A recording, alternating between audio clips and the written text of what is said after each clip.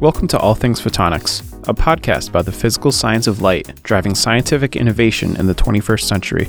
I'm Joel Williams, Associate Editor at Photonics Media. Join us as we explore the latest trends in optics, lasers, microscopy, and spectroscopy. Each episode you'll hear from leading voices from across the photonics landscape, brought to you by Photonics Media.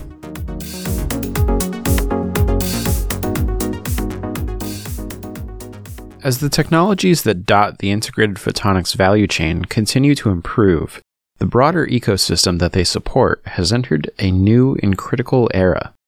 The innovation characterizing these technological gains is no longer the most accurate gauge for charting progress in this sector. Rather, it is the prospect that these technologies find their place in resolving long-standing bottlenecks that now determines success in this field. The applications are more set in stone than ever before. Implementation awaits. The ability to resolve the barriers associated with commercialization is key to the ability of PICs to find their way. Multi-tiered collaboration sits at the heart of the industry's pursuit of this quest, with entities around the world increasing their bandwidth to bridge innovation and productization. In today's conversation, we do our best to present this evolving dynamic from the perspectives of two individuals who know it best. Peter O'Brien, who heads the Photonics Packaging Group at Tyndall Institute, and David McGovern, Senior Business Development Manager at the Irish Photonic Integration Centre, or IPIC.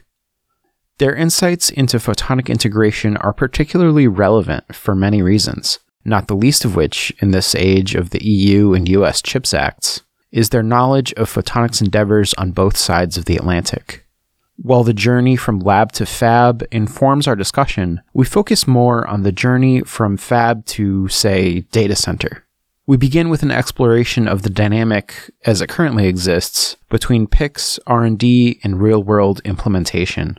In doing so, we hear from O'Brien about a second dynamic, that which exists between photonics and integration.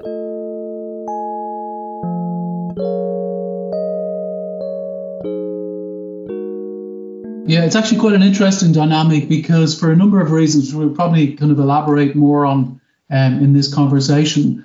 But one of the big drivers at the moment that really is being motivated a lot by things like the CHIPS Act, both here in Europe and also in the US, is this strong linkage with microelectronics and semiconductors in general. So integrated photonics, I suppose there's two aspects to this. One is photonics, and the other aspect is integration. And integration of semiconductors has been with us for many, many years, and it's a multi-billion, trillion-dollar type industry. So you have this enormous expertise, enormous, investments and great productization of semiconductor microelectronics principally. We're starting to see much more convergence of the photonics aspect, that first part I mentioned, with microelectronics and integration in general. So there's really a huge opportunity there. And that hasn't really been the case up until recently. And I think initiatives like the CHIPS Act has really kind of brought this to our attention. And you're beginning to see some of the major foundries, because one of the challenges historically of the last, say, 10 years has been how do we kind of move from low-level R&D, low TRL technology readiness levels to mass manufacture? Because the real opportunity here for integrated photonics is scaling up, addressing mass markets in communications, healthcare, all those kind of scalable markets. And as I say, the challenge has been that scaling. Well, microelectronics does that really, really well. And there's a lot of commonality in the fabrication, in the equipment, and just the general kind of process flows and disciplines that are already well established. So I would say the most exciting kind of developments more recently have been around this overlap or merger or kind of synergies between microelectronics and photonics. And we're starting to see some of those terms being more widely used, more widely accepted by photonics people. Things like chiplets, integration with electronics in all its different forms.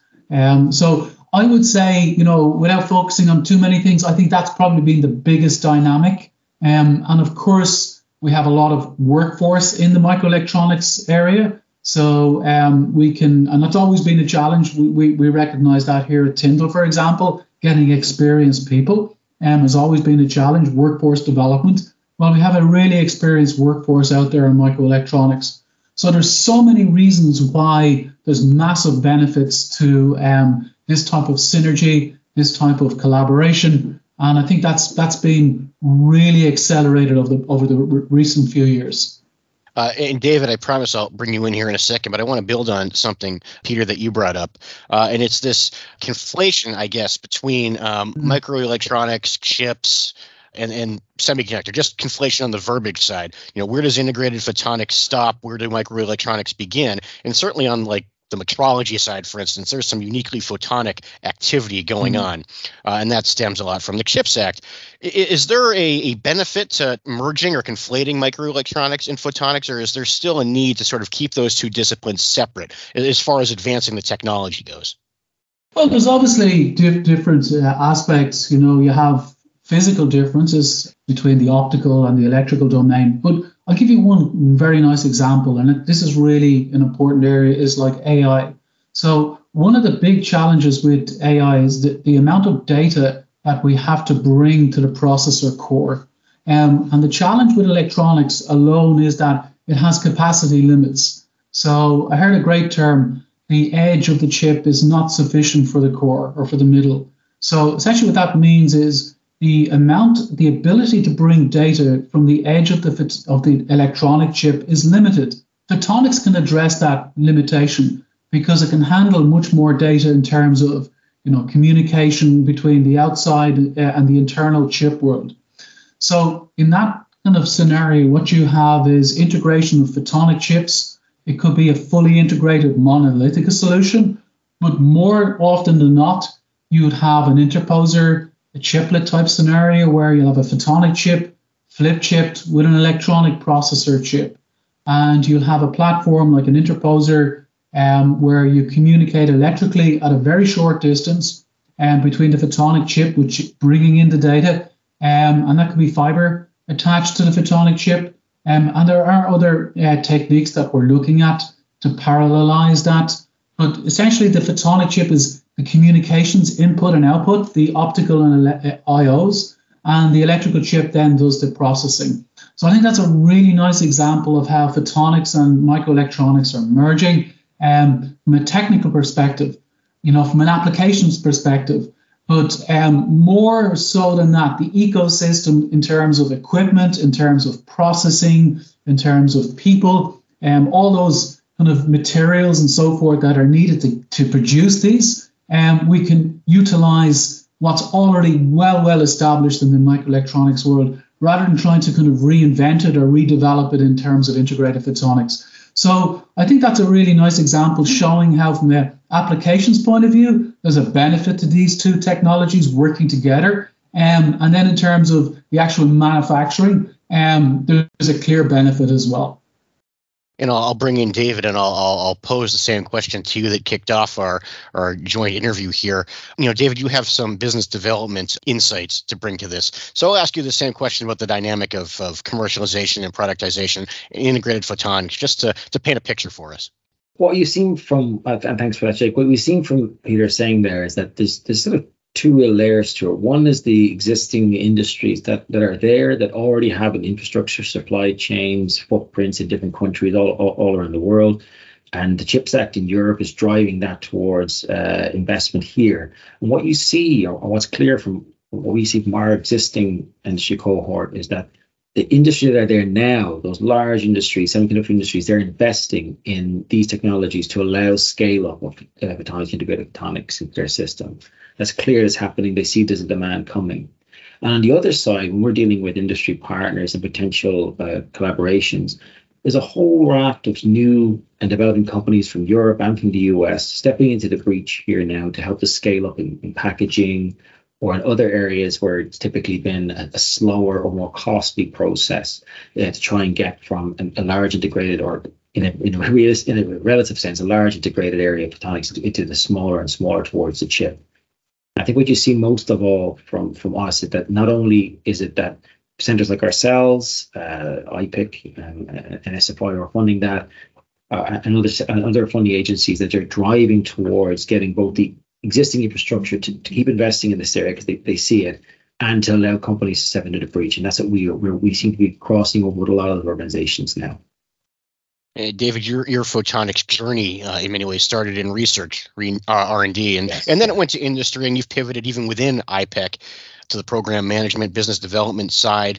I want to ask about the changes that you've observed or even maybe perceived.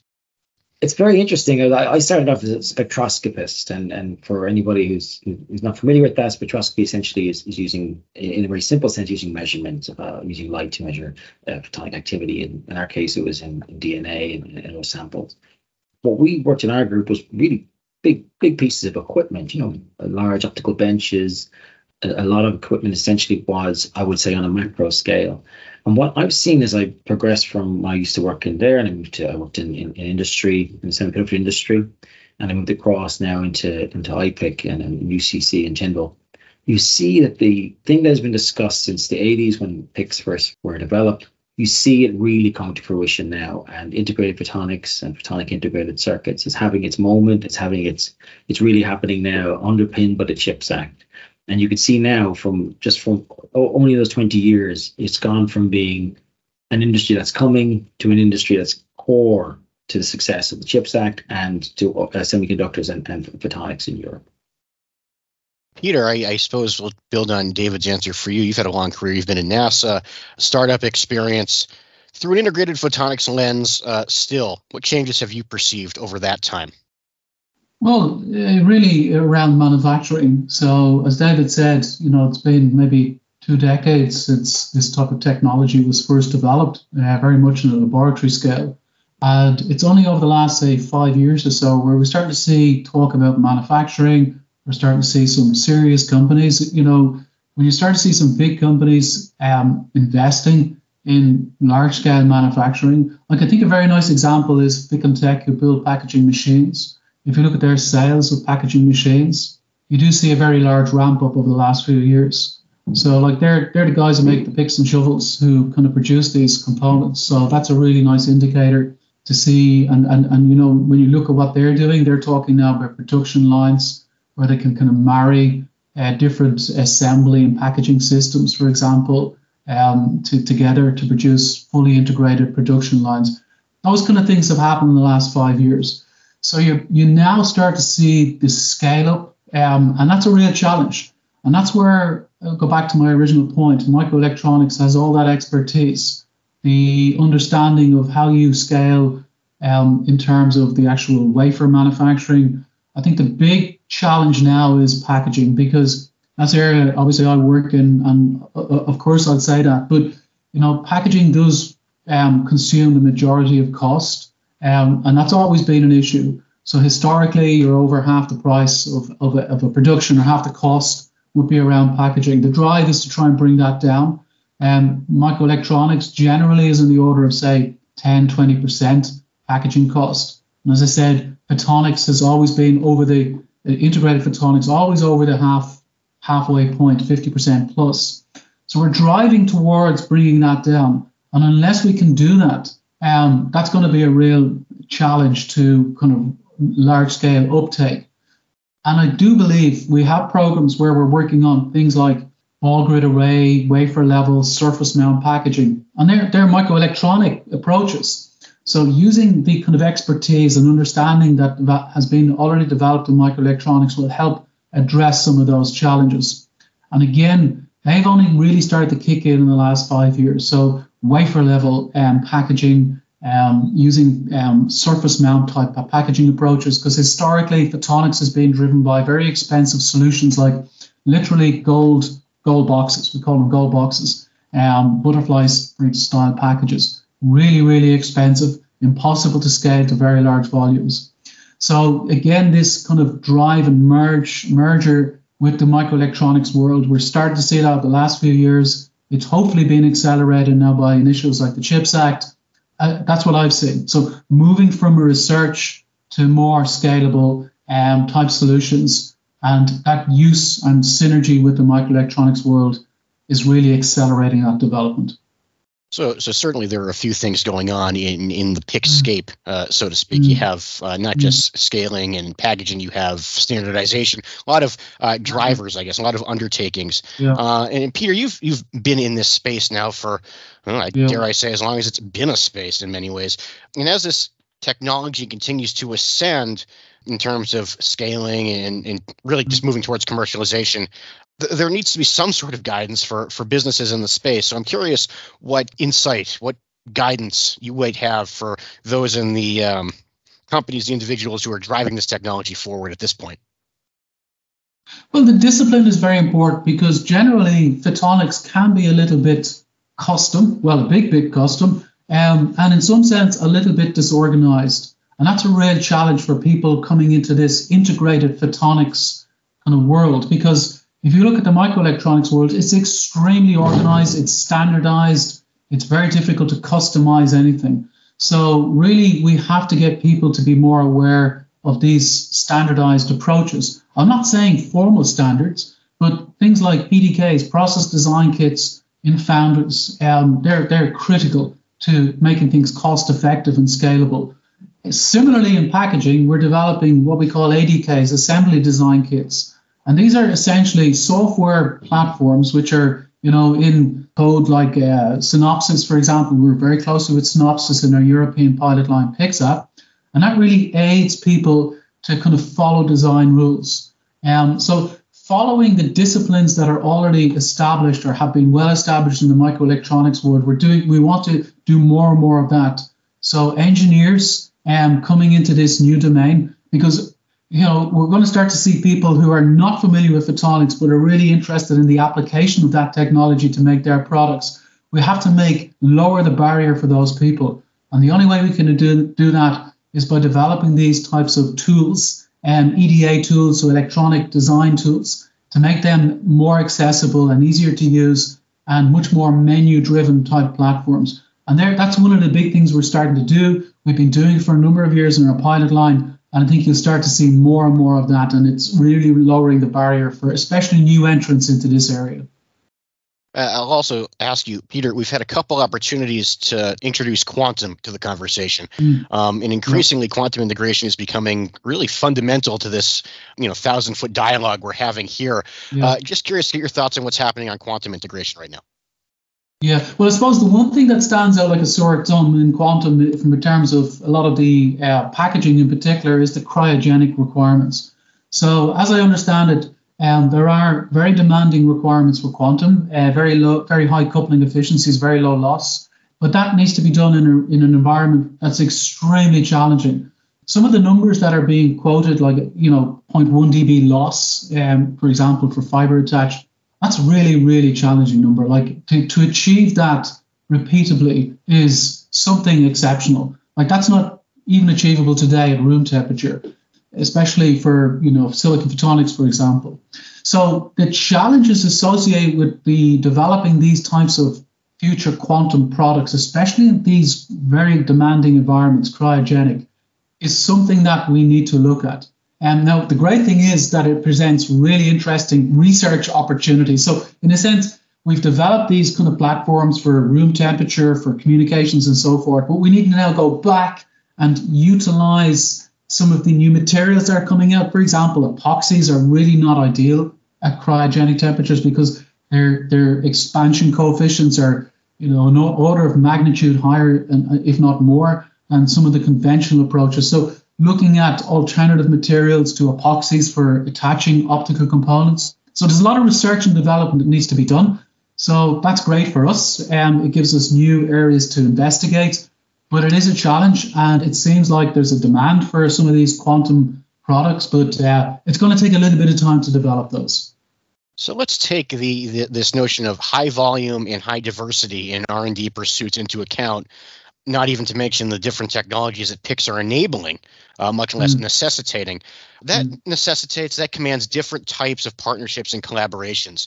So I'm curious to get your thoughts, David, on the types of those collaborations and partnerships that we're beginning to see in the field.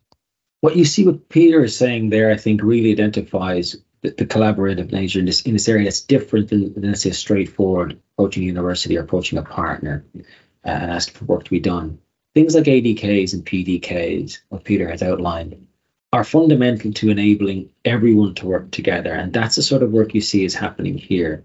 We form part of European projects or larger things like the PIXAPP pilot line.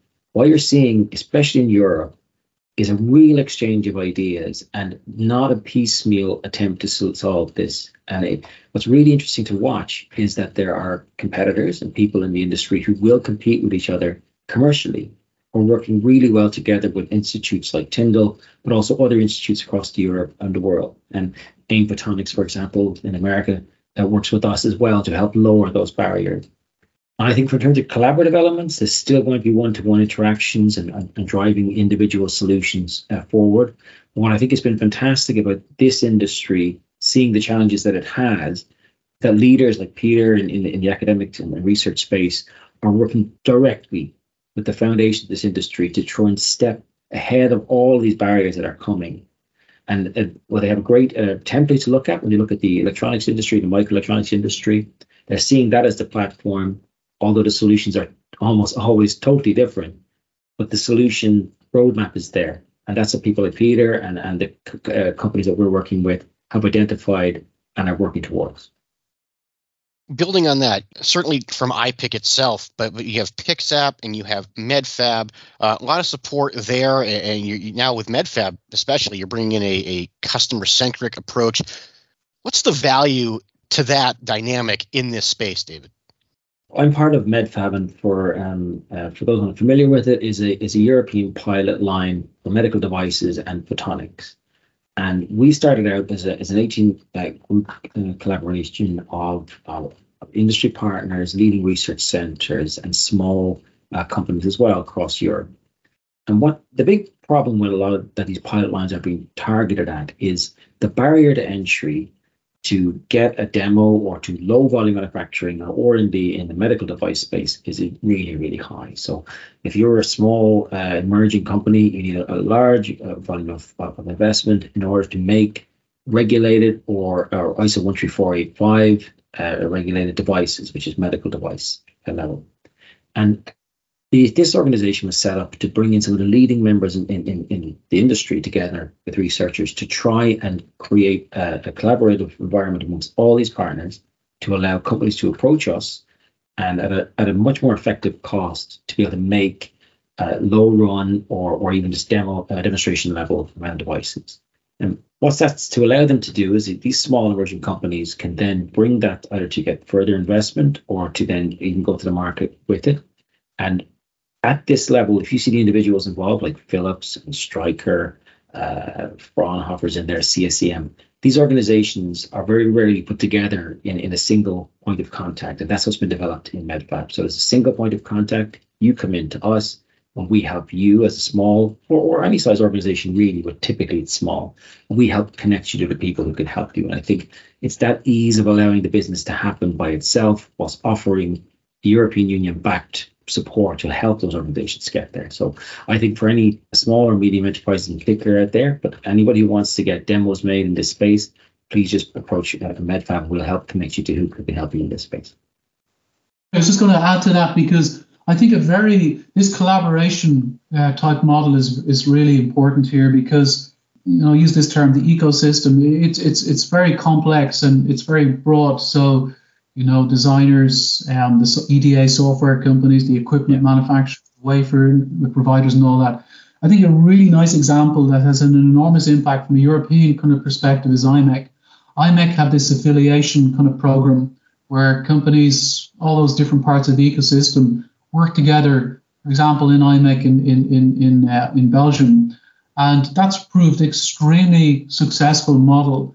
And we've been trying to mimic that somewhat in terms of integrated photonics, for example, with our pilot line or PIXAPP, where we bring people on site. So we have at Tyndall, we have Photonics, that German equipment provider I mentioned. We also have Celloprint.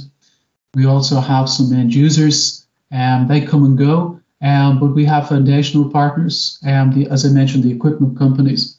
So having kind of more of those, I think, is essential. Rather than people working kind of independently, as David called it, piecemeal, doing different things and reinventing the wheel, if you will. So more of these affiliation models are needed. So I think the CHIPS Acts in Europe and the US are addressing that. Maybe not specifically, but I think that's one of the motivations here. So that IMEC type model has proven itself to be extremely successful. We're kind of, in a sense, following that concept, and hopefully there will be more of that, into the future. I would recommend you look at PIXAPP's model as well. So PIXAPP is another pilot line, as Peter's talking about, and Medphab is mimicking a lot of that sustainability approach. And what these are trying to do, these pilot lines, in reality, if you wanted to break it down, it's trying to break the barriers between the individuals who are there and actors in the market, and also then to bring future collaborations together through a single point of contact and someone who can lead these activities and help make it easier for everybody. And I can see that we saw that with PIXAPP success, and Medphab is following in its wake. And they don't have to be geographically in one geographic location. Like ideally, yes, so everybody's together, working together on site. But you can, like originally when I set up PIXAPP a number of years ago as the coordinator of that program, obviously, it's impossible to get everybody together, especially in a short period of time. But one of the things we did is we worked towards kind of these 80K design standards. So we had kind of this kind of standardized approach. And that was the glue that fixed everybody together. Everybody worked towards a common design standard. But ideally, as I say, it's good to have everybody in one location. I think we need more of those. I have here a question on my cheat sheet about the Dutch model, and in many ways and in many circles, that is viewed as the gold standard, and that obviously envelops IMEC. And we've mentioned the EU CHIPS Act and the US CHIPS Act. We've sort of grouped them together, and I think that makes a lot of sense. But there is a bit of nuance here, and one of the things that's happening in the US, for example, is this development of 8 microelectronics commons hubs. So that's 8 innovation hubs. And one of the dangers, I guess, is that if you have 8 hubs, you risk 8 different models. And for the companies and the innovators that are required to leverage these hubs, that really places a burden on them. Is there more value in mimicking the IMEC model, say, or is there value for different types, different models in this ecosystem? Well, I think there is value to have, some level of differentiation, but I think that we'll always work towards some common objective. Like the principle of standardization, PDKs, ADKs, all of those things should be employed by them all. And they might have different flavors. They might be addressing, because this is a very wide domain. So they might be addressing different technological aspects or different parts of the supply chain or a part of the ecosystem. So I can understand that you will have variations and there's probably a need for that and a value for that. But I do think they should follow certain common themes, as I mentioned, standardization and so forth. But this is such a large and growing market. I think to kind of focus down and hunker down in one area could be very risky. So I can see the benefits to having diversity across different different hubs or whatever the term is used. I suppose the elephant in the virtual room here is that there isn't an IMEC in the U.S. There's not a Fraunhofer network. There's no LEDI. The R&D dynamic is slightly different. That's worth pointing out too. I would shout out for Irish Photonics. I think they've done great work. Like AIM are not around that long, really, in the grand scheme of things. And I think they've really come up to speed. We work with them. So there's a number of people there, David Harmey, and but they've done fantastic work. The investment has been well used. They are really developing some really fantastic technology. So, I think there's a lot of good happening there, and they're also, investing in packaging and so forth. And they have a very comprehensive PDK, and I think a lot of people are extracting quite a bit of benefit out of that. So I think that's been money well spent there. And, it's nice to see Europe and the US collaborating. We have a workshop later this week at ECOC in Glasgow, and AIM and ourselves are working together in sharing that. So, as I say, we do find a lot of common ground, and there's benefits to working together, but they've done a lot of good work over the last decade, I would say. It is worth shouting out AIM, I think, especially in this context. So I appreciate that, Peter. And I think that one of the things that the CHIPS Act in the U.S. has done is put AIM increasingly on the map, not put it on the map, but increase its visibility. And I think for the entire ecosystem, that's one of the main benefits or outcomes from the CHIPS Act. But there are some nuances here between the EU CHIPS Act and the US CHIPS Act. So I'll ask you about the EU CHIPS Act. Most tangible outcomes that you've perceived? Well, yeah, maybe there are some differences. I haven't seen too many. There's people from the US have visited here, and I've been in the US seeing what the objectives there. I think, for example, just from a European perspective, there's a very strong focus in Europe on SMEs, so small to medium enterprises, because that's the lifeblood of a lot of industry here, and to foster new areas, like especially in medical devices. It's been difficult for me to speak in detail about what's happening in the US, but just from a European perspective, I mentioned is lowering the barrier. So, not just photonics experts or microelectronic experts. We're trying to bring in people who are new to this area, maybe with some really good ideas. Like I'm pretty sure in the next 5 or 10 years, there'll be products developed which we never even considered at this point in time. So things will evolve rapidly. But from a European perspective, there's a really strong focus on small to medium enterprises and helping them grow. And obviously to have some linkage, especially with, the US, there's a lot of common ground there. I just mentioned our work with AIM. So that's an important driver. We have a major program called Photon Hub Europe. And Photon Hub Europe, its objective there is to support especially small to medium enterprises and also training. So training the future workforce, because that's obviously, if you speak to any company nowadays, getting people with experience or just getting good engineers and training them internally, that's a real challenge. So that's something that we really have to focus on. And actually, I think that is a common ground between here and the US CHIPS Act. Training is something we both recognize as a big challenge and something we need to work on a lot more. David, thoughts on training? Because certainly that does factor in prominently to your pursuits as well. Yeah, training is one of these. What's amazing about an institute like Tyndall and working with people like Peter's team and PIXAPP and other organizations within here is that we are really unique, Tyndall in Ireland in particular. We have amazing infrastructure, fabrication facilities, we have a training fab, we have things like PIXAPP's packaging training courses, and multiple other ones to do with photonics.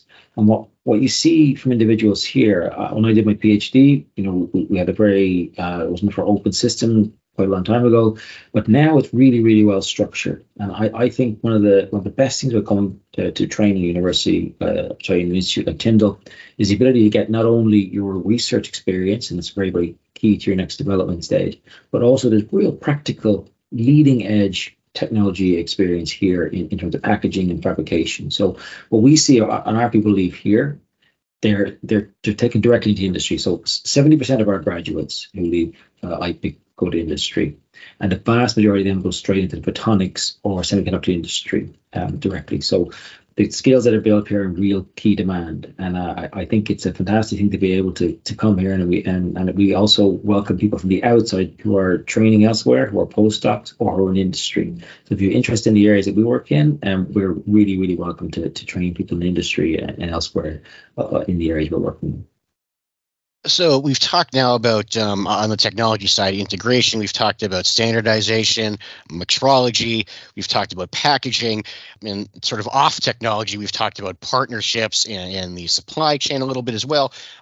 There are many, many more areas where we could see breakthrough progress. You talk about lasers, VCSELs, certainly a candidate. Material science, gallium nitride technology, or progress in that technology area has been immense. So I'm curious to get both of your thoughts on where you see the next major breakthrough taking place, given that there are so many areas, candidates for that to happen. Yeah, I think, there's fundamental breakthroughs in material science that are needed.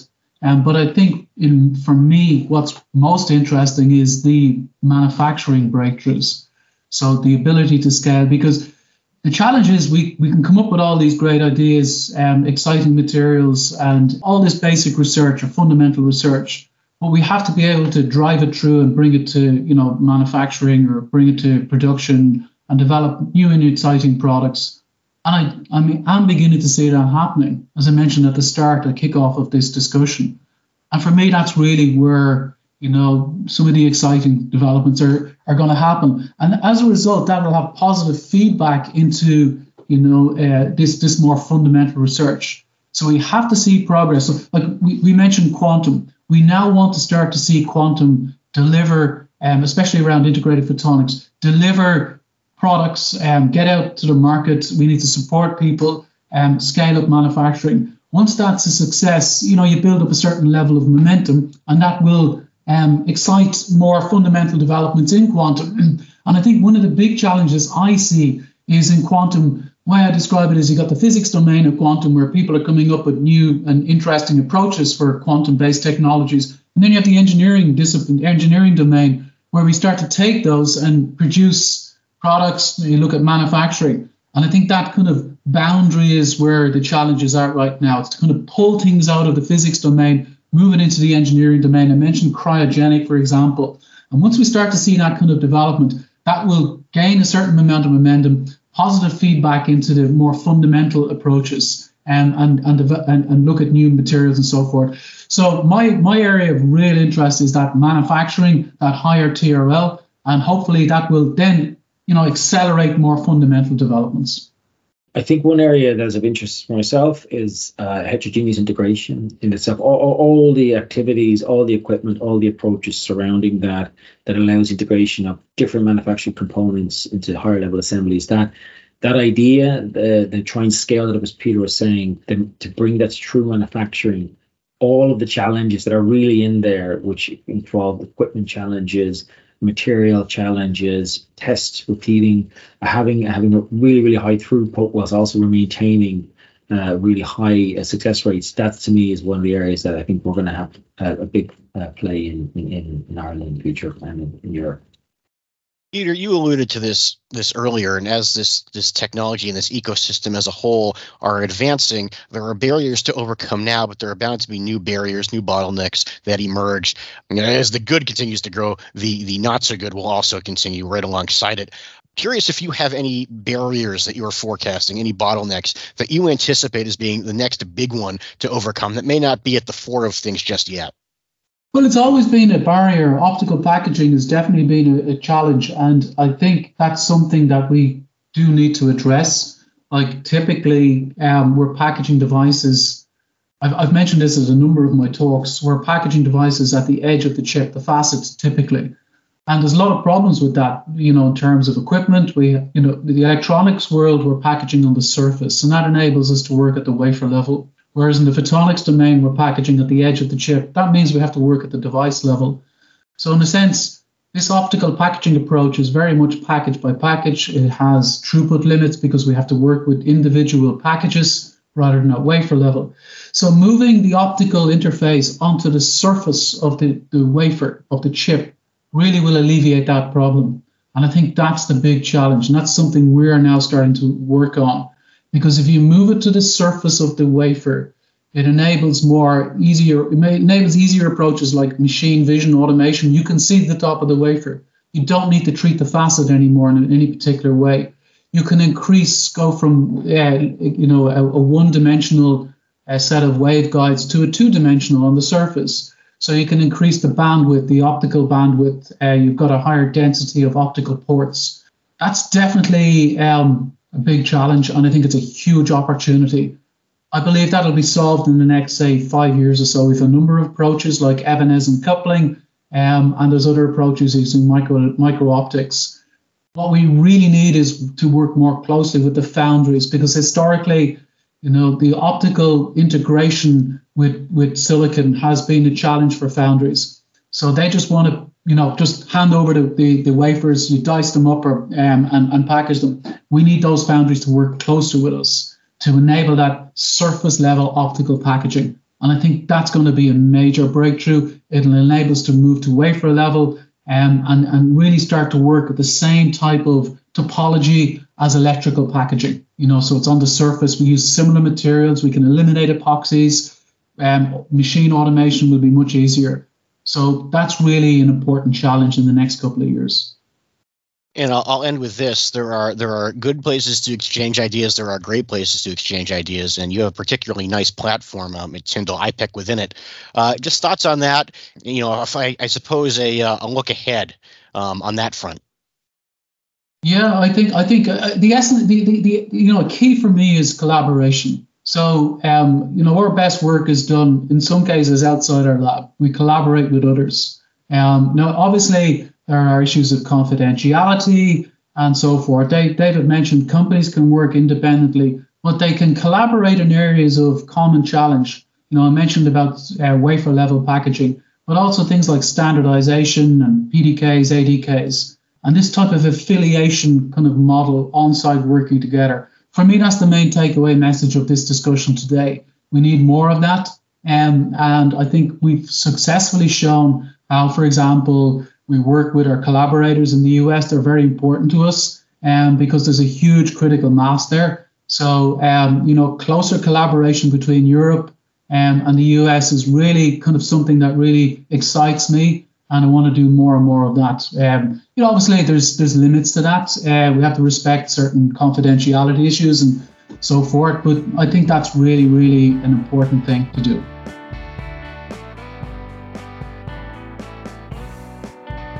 That concludes this week's episode of All Things Photonics. Thank you to our engineer, Alan Shepard, and to our news editor, Jake Saltzman, as well as to this week's sponsors. Our featured music is courtesy of betterwithmusic.com. Most of all, thank you, our listeners. As always, you can share your thoughts, pitch us ideas, and let us know how we're doing. You can reach us at allthings@photonics.com. All Things Photonics is available on all major platforms, including Spotify, Apple Podcasts, as well as on our website, photonics.com.